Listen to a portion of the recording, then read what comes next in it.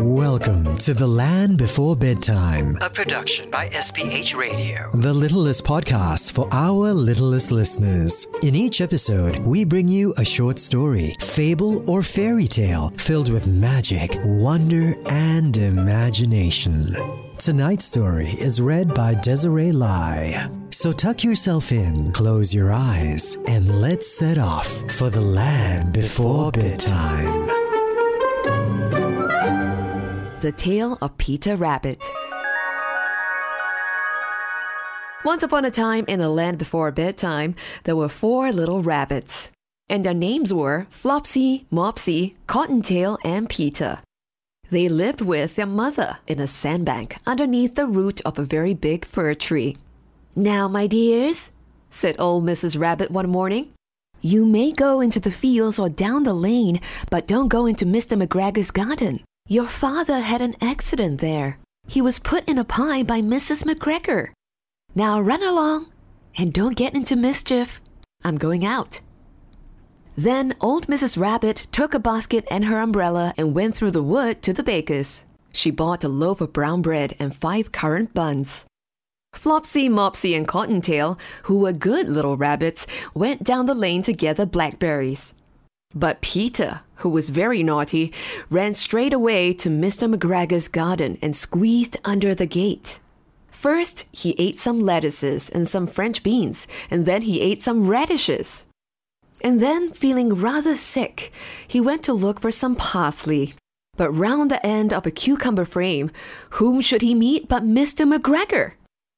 Mr. McGregor was on his hands and knees, planting out young cabbages, but he jumped up and ran after Peter, waving a rake and calling out, "Stop, thief!" Peter was most dreadfully frightened. He rushed all over the garden, for he had forgotten the way back to the gate. He lost one of his shoes among the cabbages and the other shoe amongst the potatoes.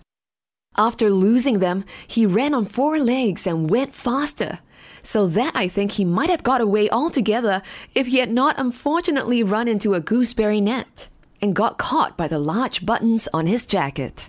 It was a blue jacket with brass buttons, quite new.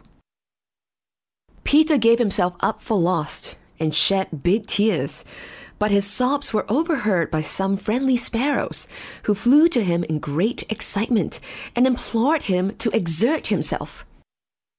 Mr. McGregor came up with a sieve, which he intended to pop upon the top of Peter, but Peter wriggled out just in time, leaving his jacket behind him, and rushed into the tool shed and jumped into a can. It would have been a beautiful thing to hide in, if it had not had so much water in it. Mr. McGregor was quite sure that Peter was somewhere in the tool shed, perhaps hidden underneath a flower pot. So he began to turn them over carefully, looking under each. Presently, Peter sneezed, "Ka-choo!" Mr. McGregor was after him in no time, and tried to put his foot upon Peter, who jumped out of a window, upsetting 3 plants. The window was too small for Mr. McGregor, and he was tired of running after Peter. He went back to his work. Peter sat down to rest.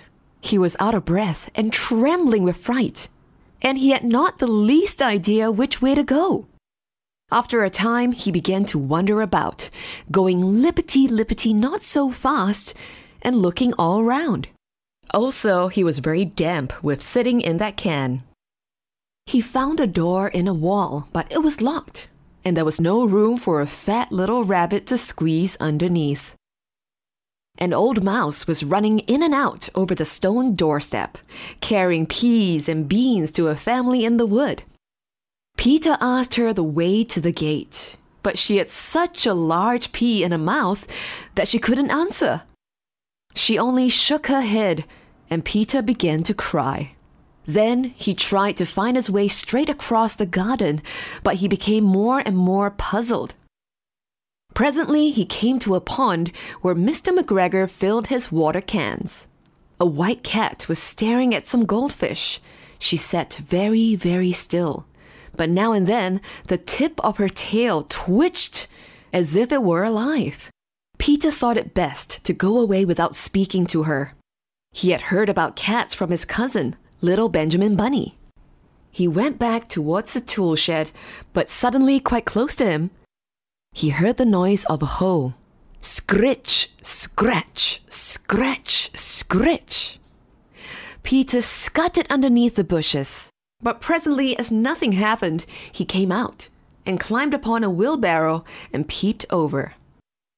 The first thing he saw was Mr. McGregor hoeing onions. His back was turned towards Peter, and beyond him was the gate. Peter got down very quietly off the wheelbarrow and started running as fast as he could go, along a straight walk behind some black currant bushes. Mr. McGregor caught sight of him at the corner, but Peter did not care. He slipped underneath the gate and was safe at last in the wood outside the garden. Mr. McGregor hung up the little jacket and the shoes for a scarecrow to frighten the blackbirds.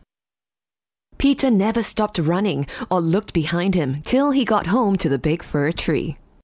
He was so tired that he flopped down upon the nice soft sand on the floor of the rabbit hole and shut his eyes. His mother was busy cooking. She wondered what he had done with his clothes. It was the second little jacket and pair of shoes that Peter had lost in a fortnight. I'm sorry to say that Peter was not very well during the evening. His mother put him to bed and made some chamomile tea, and she gave a dose of it to Peter. 1 tablespoonful to be taken at bedtime. But Flopsy, Mopsy, and Cottontail had bread and milk and blackberries for supper. The end.